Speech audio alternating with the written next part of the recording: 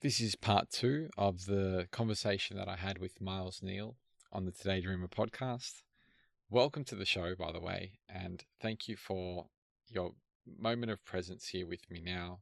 Thank you for engaging with the episodes. If this is your first time here, Today Dreamer is all about helping you cultivate the practice of presence in your life so that you may be better equipped to more deeply participate in the unfolding emergence of the collective world story.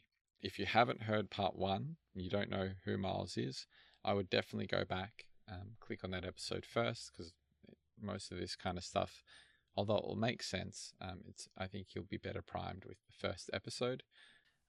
So yeah, let's get into this second part of this opening and insightful conversation with Dr. Miles Neal.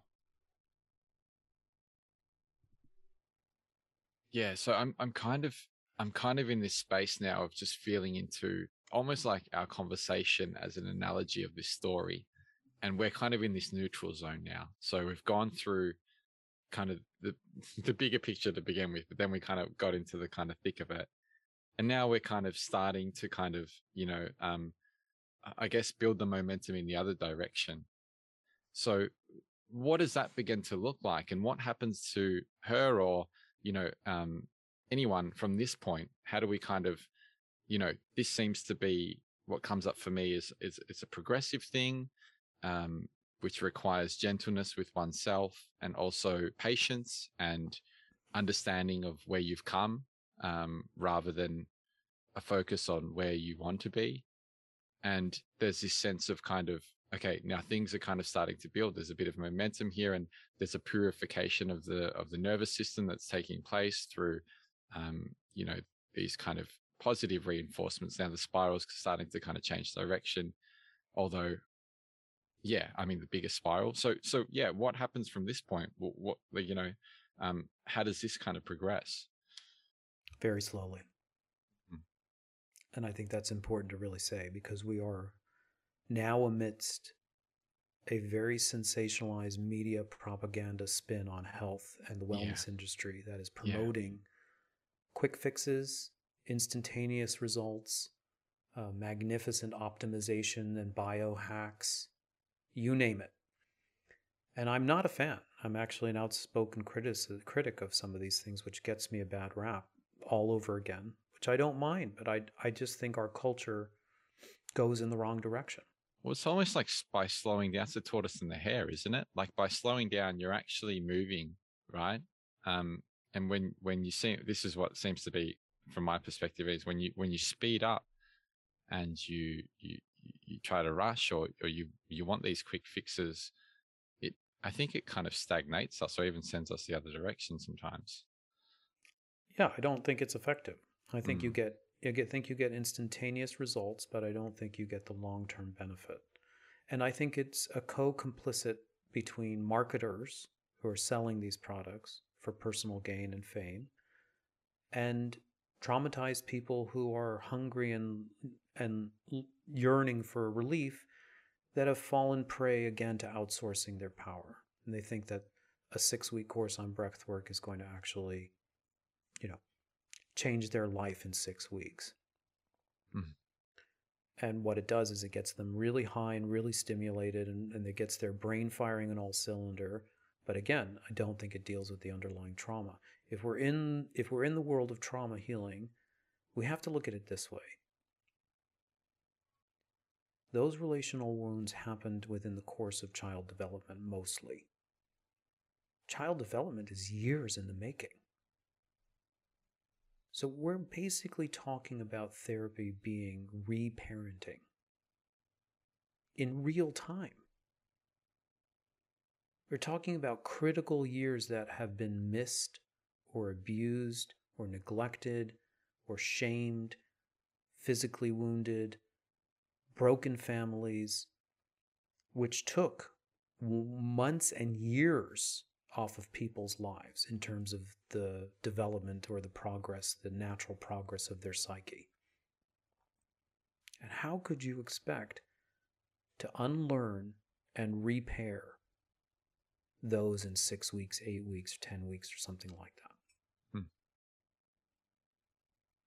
I don't think these biohacks and these, I don't think that they have no utility and no value. I'm not saying that. Just as I'm not saying that mindfulness in a kind of secular environment has no benefit. I mean, I've researched it and I've studied the research. I mean, I did a PhD and did all the lit review, and it's clear that yes, you can take mindfulness out of the Buddhist tradition. You don't have to subscribe to karma theory or consequentiality or worldview or any of the things that we're talking about. And in 8 weeks, you can get some sort of stress reduction, some sort of decrease in depression. Yes, that is all true. On the other hand, if we're talking about chronic wounding to the soul, what makes people tick, how they see themselves, something as core to the bone as how they see themselves and how they see the world, this takes time. This takes time to repair. This takes time to process. So we have to say that first and foremost. But yes, we are turning the corner. It's slow baby steps with lots of regressions in its long stretches of time, and it's not being dependent on just the therapist alone, which is also a danger of therapy. Becomes you have to spread this thin. It takes a village. I'm recruiting from her in the course of this therapy. Once I get her buy-in and she feels supported by me and she understands the philosophy, she understands the trajectory, she understands the mechanism. I'm also trying to help recruit healthier people for her to be around. She needs to go to that Al-Anon group. She needs to find actually a good, decent human being to be her boyfriend and be there present. And all of those kind of, because we're always mirroring ourselves with other creatures, other humans, they all now become reinforcement contingencies. They're all working on helping her see that she's a valuable person that deserves of love and that people are willing to hold her in positive regard in the full spectrum of her emotional range. Imagine you start to have 6, 7 people like that. Imagine you start to live with people like that. That's what it means by raising a kid. It takes a village. That's what we're doing. So, I mean, and at the end of the day, she sees herself as an agent of change in her whole life. Now, this is really important. She understands that it's both a village and that she has her own inherent power, that she's the captain of the ship. She's the captain of her ship, and it takes a village. It's a nice, actually, synergy, not a contradiction. Mm. These binaries, they often really require these false binaries. Like in the United States, the political landscape is filled with polarization.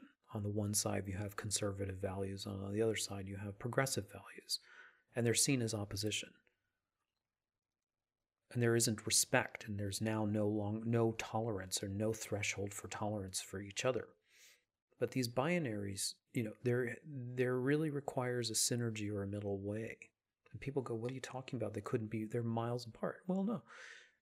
Some conservative values are really actually essential to preserving and maintaining human life and the status quo, so that doesn't get upended.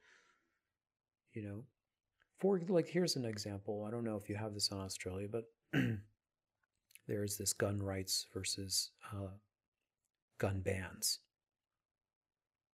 If you look at it, this idea of people who want guns and then people who want to ban them from a trauma-informed point of view, and you look at it from the point of human beings desire safety fundamentally in the root chakra. The people that are for guns, can you now see it from the point of view of their wish or desire for safety? Mm-hmm. And then for the people who don't want guns, can you see it from the point of view of their wish or desire for safety? Definitely. Yeah, so it's like, can you look at that and start to see what's underneath all of these contentious debates on the surface of the waves of the ocean, at the very depth of it? We just want the same thing. We're just going about it in different ways. At least come to that conclusion, which is we're not there at all. We're not there. We don't have that shared understanding anymore.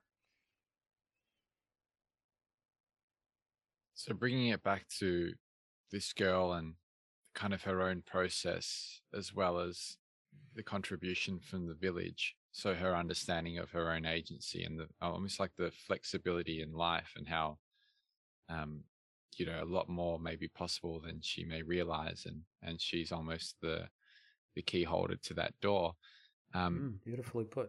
And then Nice. also there's this, village element, where what comes through to me is this idea of, the people you surround yourself is almost who you become, and that shapes and informs and holds you in times of kind of struggle and also times of celebration. So just kind of blending these things together, she starts to feel more alive, and she starts, maybe for the first time in a very long time, probably longer than she could ever remember, begins to feel, um, that there's change in the air, and that she's not so stuck, and maybe all those emotions and expressions we were kind of throwing out there earlier have been shifted. What takes place from that point? Well, the budding of self-confidence and self-acceptance, which is the new energy. It's the new source of openness. So the more that she enacts, puts into place the new trajectory, and it actually comes around to roost as a moment of validation, or a moment of being held, or a moment of being seen, or a moment of being accepted, there is like a child that is getting the nutrients like a flower. It's getting the sunlight, the soil, and the water it needs to grow. And it's reinforcing. It's very slow and it's very steady. And over time, she grows this sense of self-worth, self-acceptance, and confidence. Now she's like a new person. This is called rebirth, metaphorically. I mean, this case is a real case with a real woman that I worked with for several years. She came in very dysfunctional, borderline suicidal at 19. And I saw her all the way through graduation and into post-grad. And she now is a social activist. She has a job. This is many years ago, so by now I assume she has a family of her own. But she gained her own agency, and she built from the ground up a new life worth living. And that is the message. That's a microcosm message of this karma theory and of this, the heart of Buddhism, is that everything is open and love matters. Everything is open and love matters. Everything is open means that the woman that came in at 19 was never truly who she was.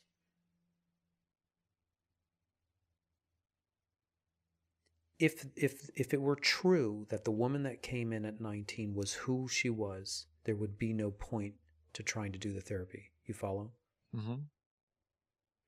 So everything is open, the Buddha said. And how many people right now are listening and feeling helpless?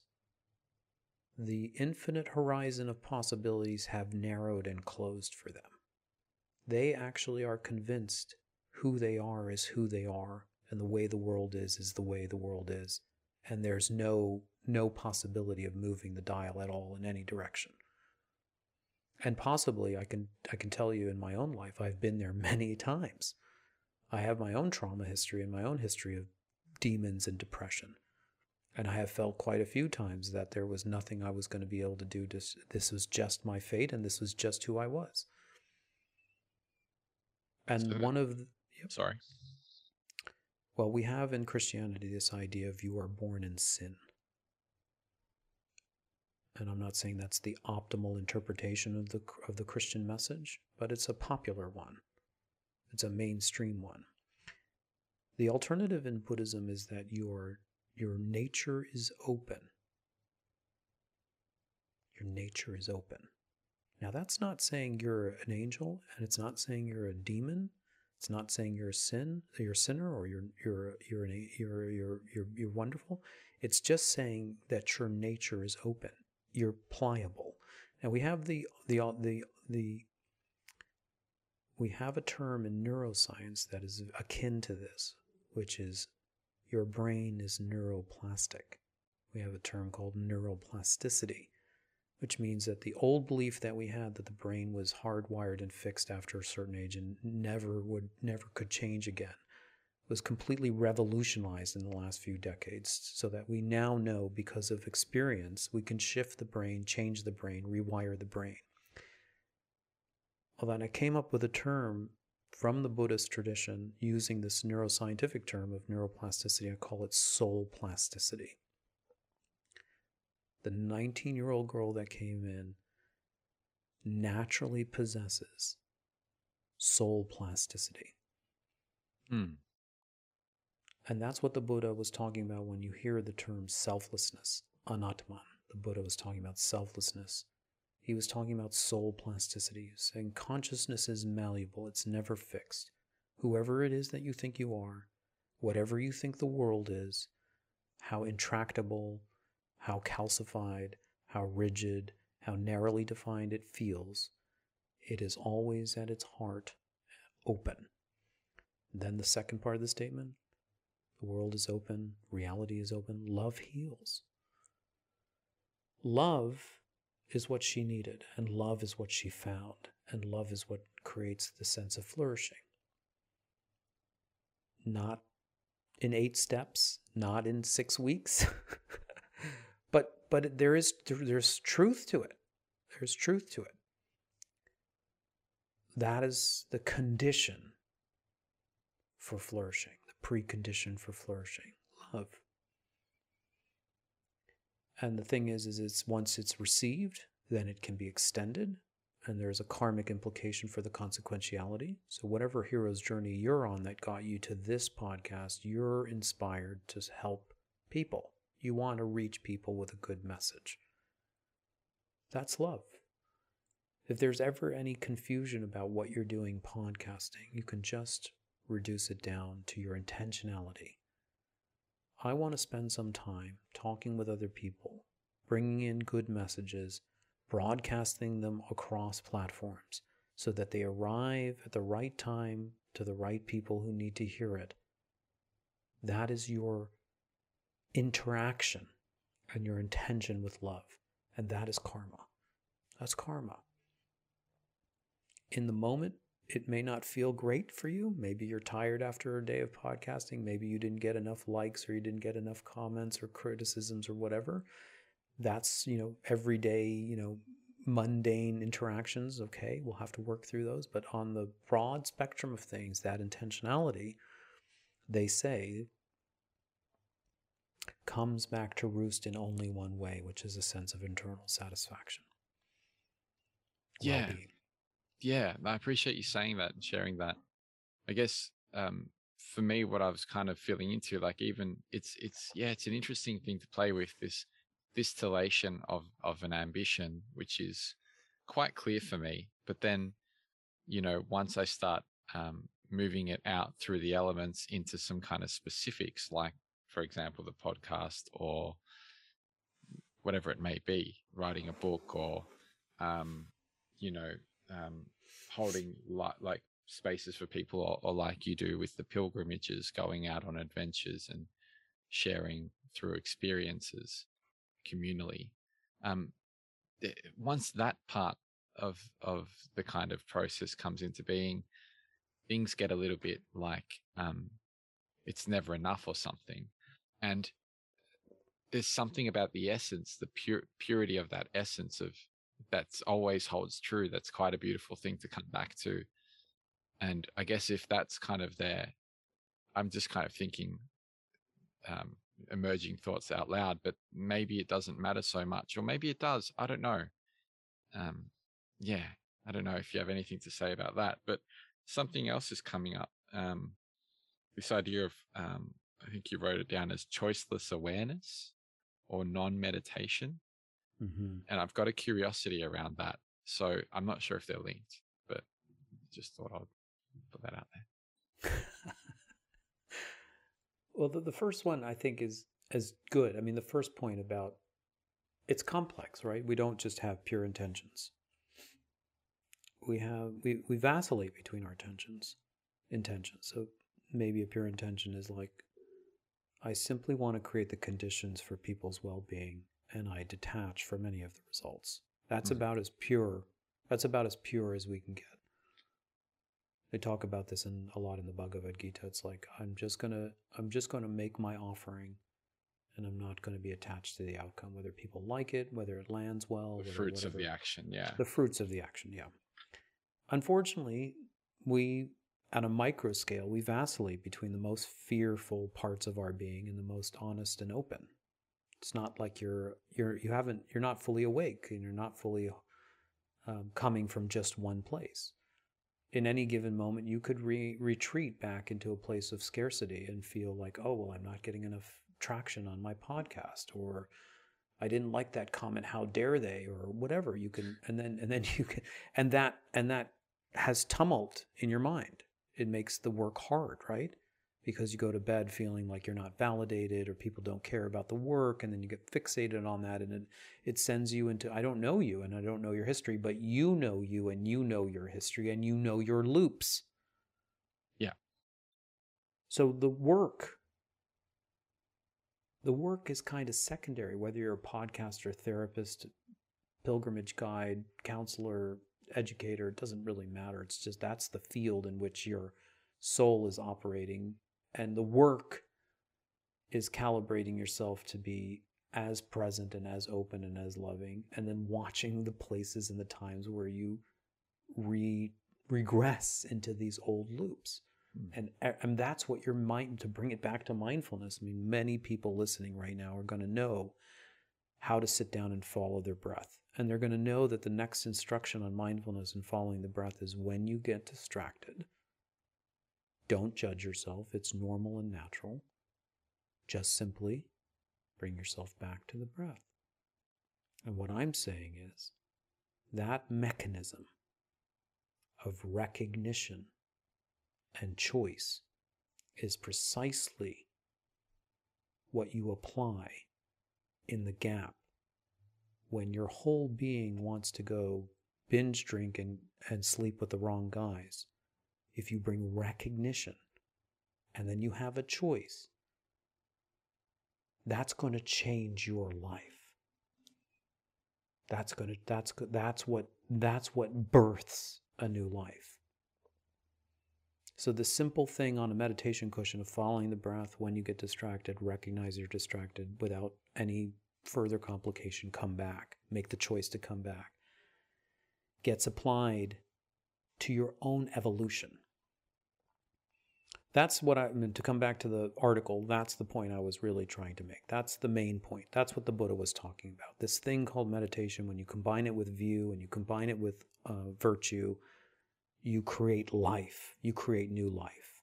Not just for yourself, but for others. Choiceless awareness. What do you know about choiceless awareness? Because it's very likely that choiceless awareness means different things in different contexts. Where are you coming from? What does it mean for you? I'm not quite sure, and that's kind of why I asked it. I feel like if I could try to feel into an answer, but I kind of read the chapter and everything kind of felt like it rang true and made a lot of sense. And then I got really interested about that kind of phrase. And I really wanted to know what you meant by it in that context. So yeah, I might just throw it back to you if that's okay, because that's kind of, yeah, it just got real. It felt like it just screamed at me, like, ask him about this. This feels significant. There are wonderful Buddhist traditions of cultivating the mind. Mm-hmm. And the mind is very well known, and its landscape is very well articulated. And can I throw something in? I think I've got something I just want to add. Sorry. Yeah, jump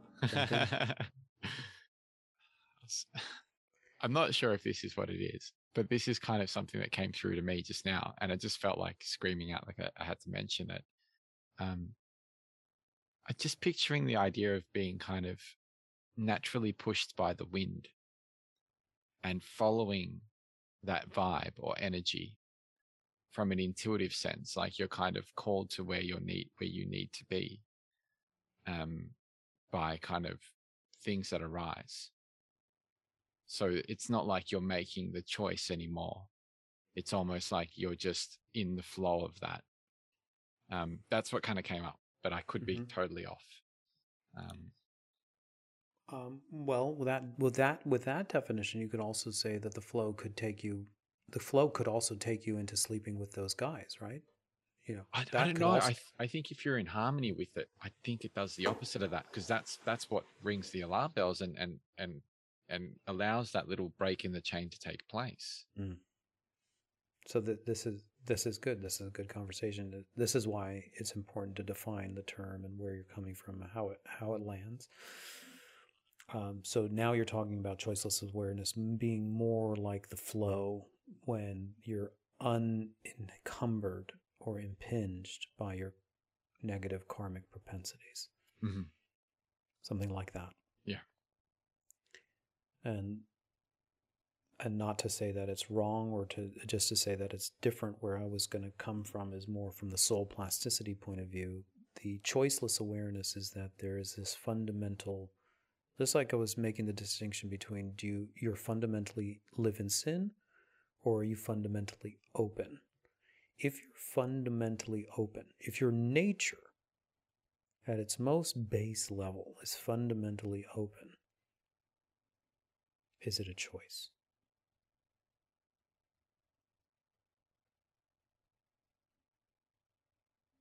If your nature is already open, and when we mean your nature, we can say your consciousness, your awareness, your soul is already open, its nature is open, then it's not really a choice, it's choiceless awareness. Your nature is already choiceless awareness, and everything else is habit. So this is like flipping or inversing the Four Noble Truths. We don't have time to really go into it, but there's this idea that instead of coming from sin and going towards enlightenment, you flip it on its head and you say you're basically already enlightened, you're already awake, your nature is already open, your soul is already plastic. You don't have to do anything. You don't have to create those conditions. Those conditions pre-exist. Everything else is part of the friction created by habit. So the choices that we're making are the choices to allow those habits to run their course and then to come back and rest in the original nature. Once you're resting in that original nature, you're resting in choiceless awareness. There's not choices. It's already there. There are a lot of people that talk about this as you're already free. Is freedom a choice? You're already free. It's already your nature. It really changes the quality of everything. It's really optimistic. It's a wonderful, empowering message to tell people you're already free. It doesn't deny that you can bang your head up against the rocks. We're doing that constantly. But which one would you prefer? To come from the message that you're a sinner and there's no way out unless you do these things, or that you're already free and every time you're bumping a rock, you have a chance to come back to your freedom?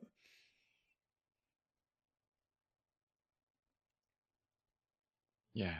It's definitely a beautiful thought to feel into, and I feel like there's a real truth to that. Um, and I guess it could be seen as a matter of perspective, but it does feel quite liberating, that thought within itself. And just the idea of almost like, at the core, we're already, and in a way we're here already, and there's a sense of like just an unpeeling that takes place rather Mm. than having to get somewhere, Mm. having to achieve something. Mm. Yeah. Mm. Yeah. And that also brings in the earlier point about there's no rush, you know, because it if you look at it as kind of this sense of peeling back, um, I think for me anyways, it takes away that sense of rush. Mm. It allows me to kind of, okay, well, it's kind of happening already. Yes. Yeah, naturally by, you know, the different medicines of life. Mm. Mm. Beautiful.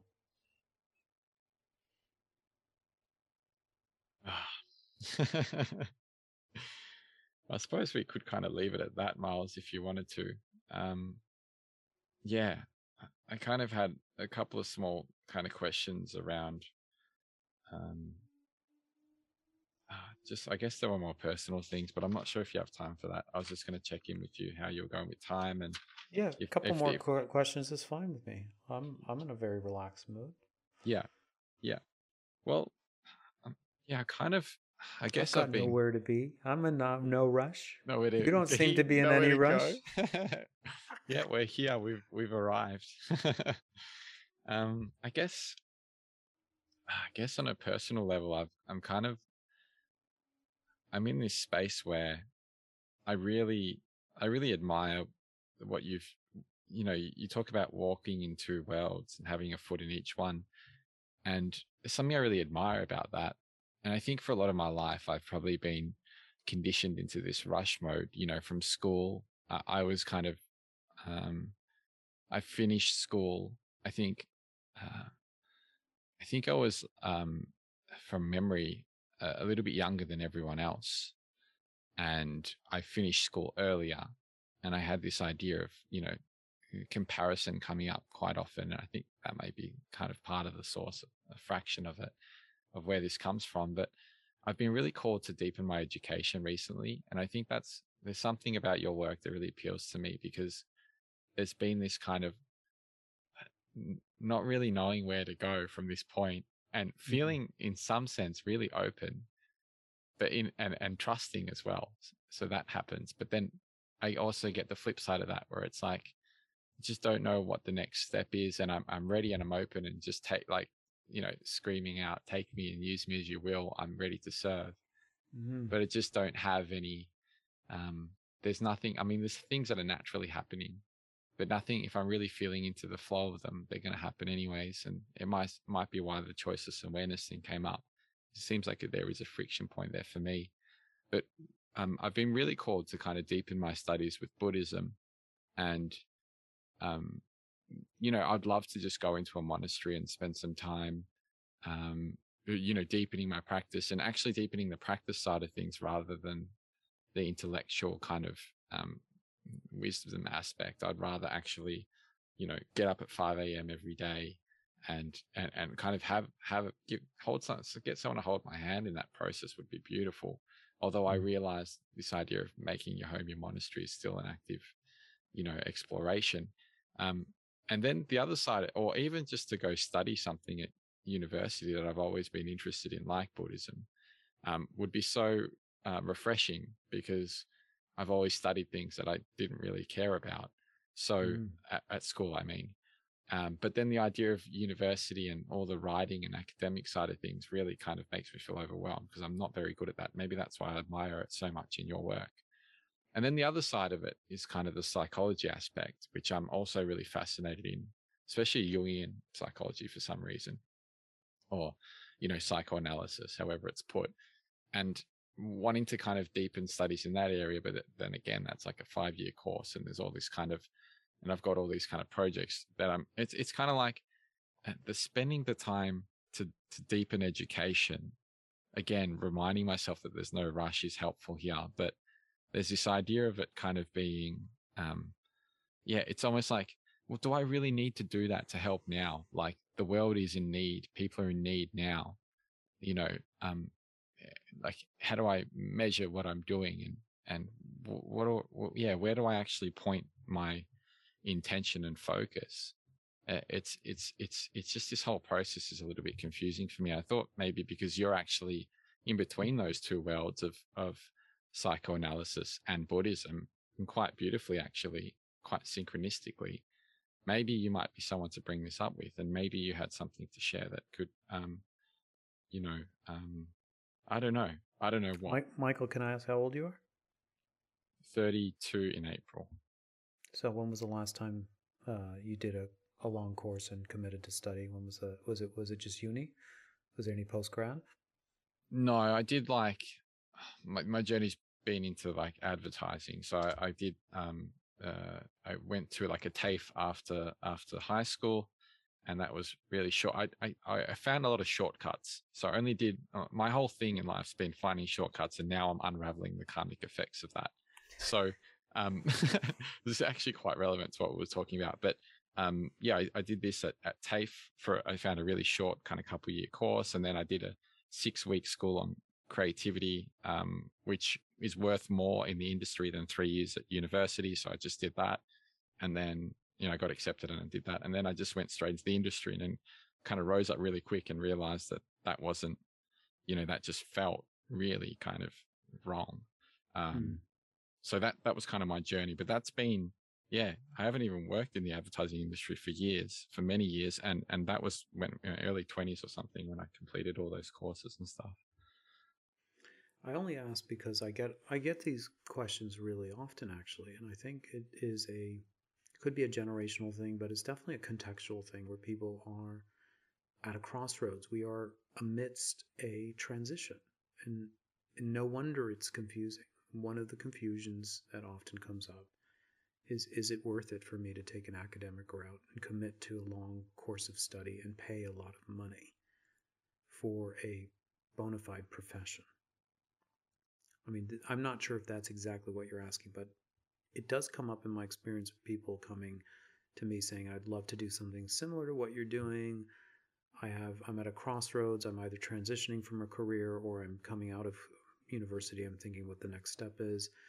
There's this one route, which is a very traditional route to go back to graduate school. Could be anywhere between 3 and 5 years. Could be anywhere, at least in the United States, between $50,000 and $100,000 of debt. And then on the other side, there is, should I just go to a monastery? Should I just, go this sort of personal route, do some personal experience, and have some doubt about where I might end up, and especially in terms of can I make it applicable to a career? This is a very common conundrum, and I don't know if that's somewhere in the vicinity for you. It's definitely in the vicinity, yeah. And I've got a 5.5-year-old son who's really much kind of filled my heart in the last few years of just in a relational space. And there's really something that I want to give time and attention to in that's kind of a big priority. And that kind of stops me in a way from the kind of monastery side of things, because it doesn't make sense to leave without him. So there's that as well. So I don't know if that makes any difference. Yeah, but it does for me, because all of these factors come into the equation. That's why it's a very customizable and very personal set of circumstances and considerations. Where you come from, what might be your demon or your blind spot that you're coming from, like what drove you in the past, why you ended up in advertising, how you realized it wasn't fulfilling, how you migrated to podcasting, all your network right now, the fact that you're in your early 30s and you have a son that you want to spend time with. And I mean, I guess like one of the things that I'm discovering about the way the world is turning is that I don't know if it's necessary anymore to go back to school and to take on debt. So much education is available at our disposal these days. It's really, it's incredible how much information is available, but it really requires a very discerning and mature person to be able to sort through it and apply it and put it into practice. And I know a lot of people now, young people, who don't have degrees. It wasn't really an option when I was coming up, but now it is an option where more and more people are not professionally trained, they haven't gotten the degrees, but they've done shorter certificate courses, and then they go and they do some coaching work, or they work with people and they have life experiences. And of course, there's pros and cons to both of this, okay? And I realize that. But I think that the way that I'm looking at it now is through how we started the podcast conversation with the larger astrological paradigm shift, people taking responsibility and not outsourcing so much to the big organizations. This is actually the astrology archetype that we're swimming in. That's why we see this. There's a changing of the guard. The old school idea was that you had to defer to an educational process, and then you became the educational bastion with your fancy letters behind your name. But now we're moving towards more lateralized decentralized power, which means people have it within them to really explore different avenues of self-empowerment. Now, that's going to have a whole shadow, and you can already see it. For example, in the psychedelic world, there are a lot of people that go for 3 to 5 day psychedelic experiences, and they come out feeling like they've seen something extremely powerful, which they have, but then they also have a touch of grandiosity, and they sort of feel like they're now some sort of guru or some sort of shaman, which is a kind of self-inflation. And it is indicative that there hasn't been enough preparation on the entry, and there hasn't been enough integration post-integration. And all I'm saying is that leave those outliers aside. Many more people are going to wake up, and as they wake up, many more people are going to be able to serve others. And they may find different avenues for training and for mentorship. None of my education made much sense to me. I was a terrible student. I totally identified with what you said. Like, I was a horrible student. I'm dyslexic. I can't spell right. No, I can't do, my foundations are horrible. It's a miracle I made it as far in academia as I did. But none of it really added up to me. The most essential part of my training was a 20-year apprenticeship or mentorship that I did with my teacher. That was the best education I ever had. It made me who I was. Not the hours and hours and hours of classwork, none of the academia, none of the hundreds of thousands of dollars for my 3 degrees, none of that. And I think that there is an opportunity in this sea change where we will have a kind of reverting back to old ways, old customs, more organic ways of learning, decentralized, which means these kind of big Harvard businesses, this is the end for them, in the sense that they have inflated themselves so much. They're just capitalistic money-making machines. We've outsourced all our power. We've put them on a pedestal. It's not even clear we get that great education anymore from them.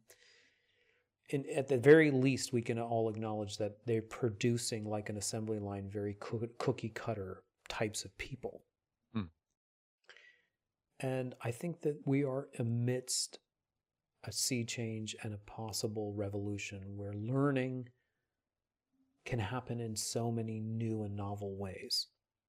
We can create micro communities for learning. We could create online learning. We can create little certificates for people who are both busy and parenting.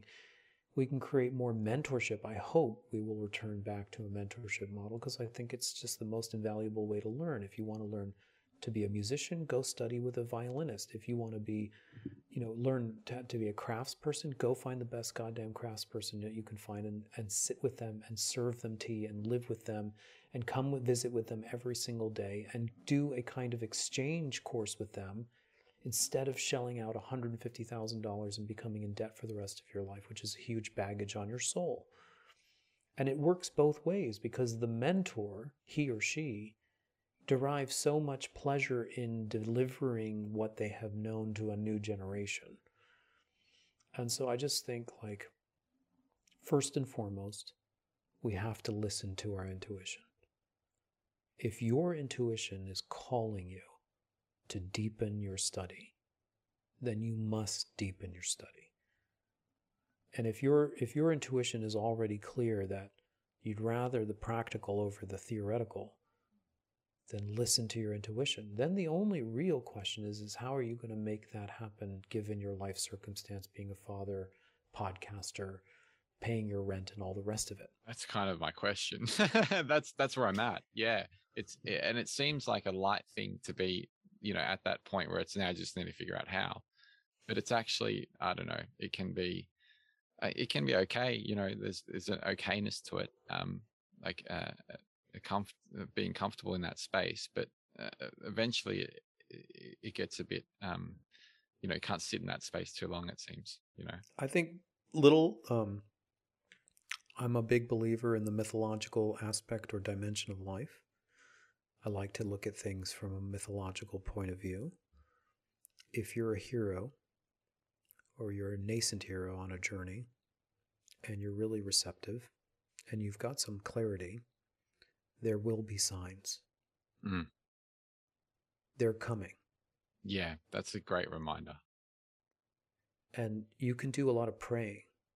Now, most people look, that's when I lose a lot of my audience, because I'm a big believer in intentions, and I'm a big believer in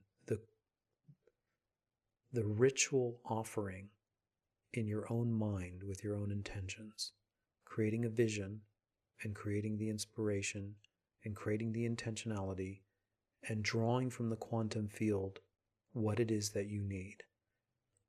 If you need a teacher, pray and practice virtue and commit for a teacher. If you want a course, pray and practice virtue, and a course will come. This is karma.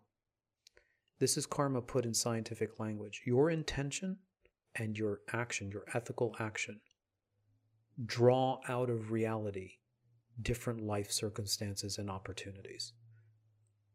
So whatever it is that you want, intentionality, and I'm not a subscriber to The Secret, because I don't think it's all positive thinking. I also think you have to have virtuous action. Yeah. Yeah. So your virtuous action is serving others by hours of podcasting and all the back end work that you're doing.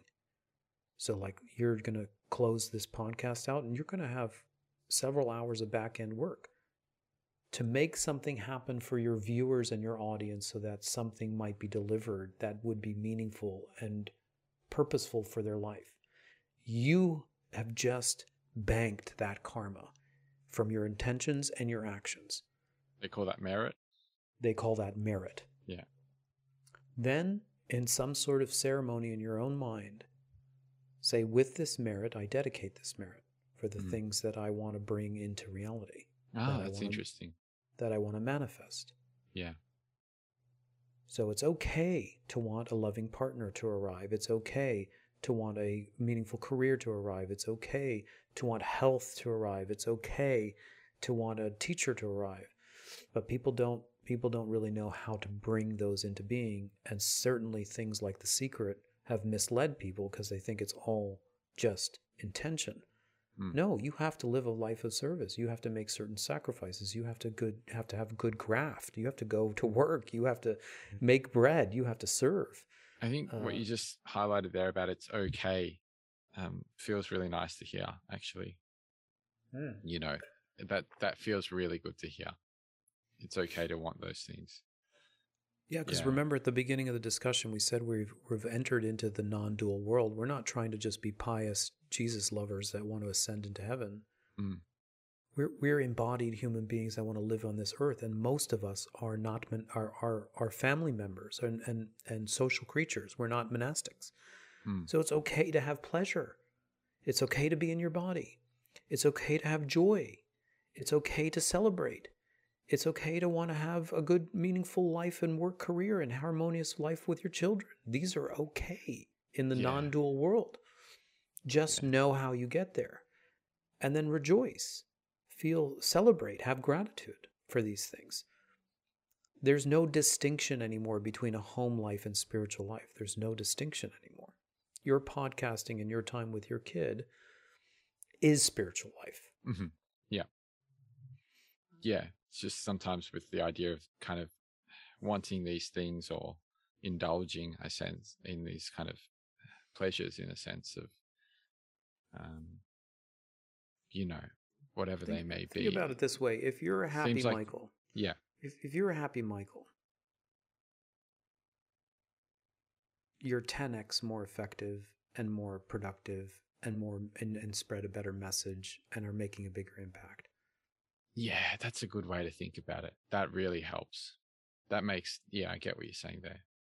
So my teacher, Geshe Tenzin Zopa, who actually lives in Australia in Perth, he's a huge fan of enjoyment.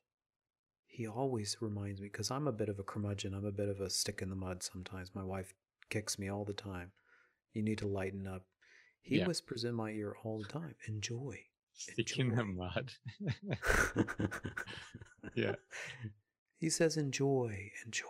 If you're having a nice bowl of cereal or a nice bowl of porridge or whatever, there's a nice sunset, there's a good, little playing around with your little kid there. Yeah. Enjoy, enjoy. And then make offerings. Offer it. And then he says that your joy becomes a gift. And you're just making merit. You're just making merit. And merit is another way of saying energy. You're harnessing energy. So enjoyment is central to the harnessing of energy, and energy is essential to the manifestation. So don't be afraid. Give yourself plenty of permission to enjoy. It's just there's a difference between that model of enjoyment and the hedonistic one that both you and I shared when we were in college. Yeah. Thank you for sharing that. Sending a loving breeze of gratitude in your direction. Thank you so much for sharing space with us here and now. And if you want some more information about our guest, you can head over to todaydreamer.com and check out the episode section on the page. Also, if you're someone that's interested in deepening your practice of presence, if you want to work together with someone to structure a spiritual practice, whether it's an existing one or a new one, if you're looking to build consistency, define your ambition, and recalibrate your trajectory in a way that's more in line with wholeness and in a way that contributes and participates more fully in the emergent world story and its blossoming, then feel free to get in touch, because I'm taking on a small handful of one-on-one clients, spiritual friends, and I'd love to speak to you. If you did enjoy this episode and you felt like you got something out of it, feel free to share it with your community. And if you feel like there's anyone in particular that could benefit from the space shared today, I would really appreciate if you'd pass it on to them, and I'm sure they would too. And yeah, I'll catch you in the next episode. Thank you again, my friend, and be well.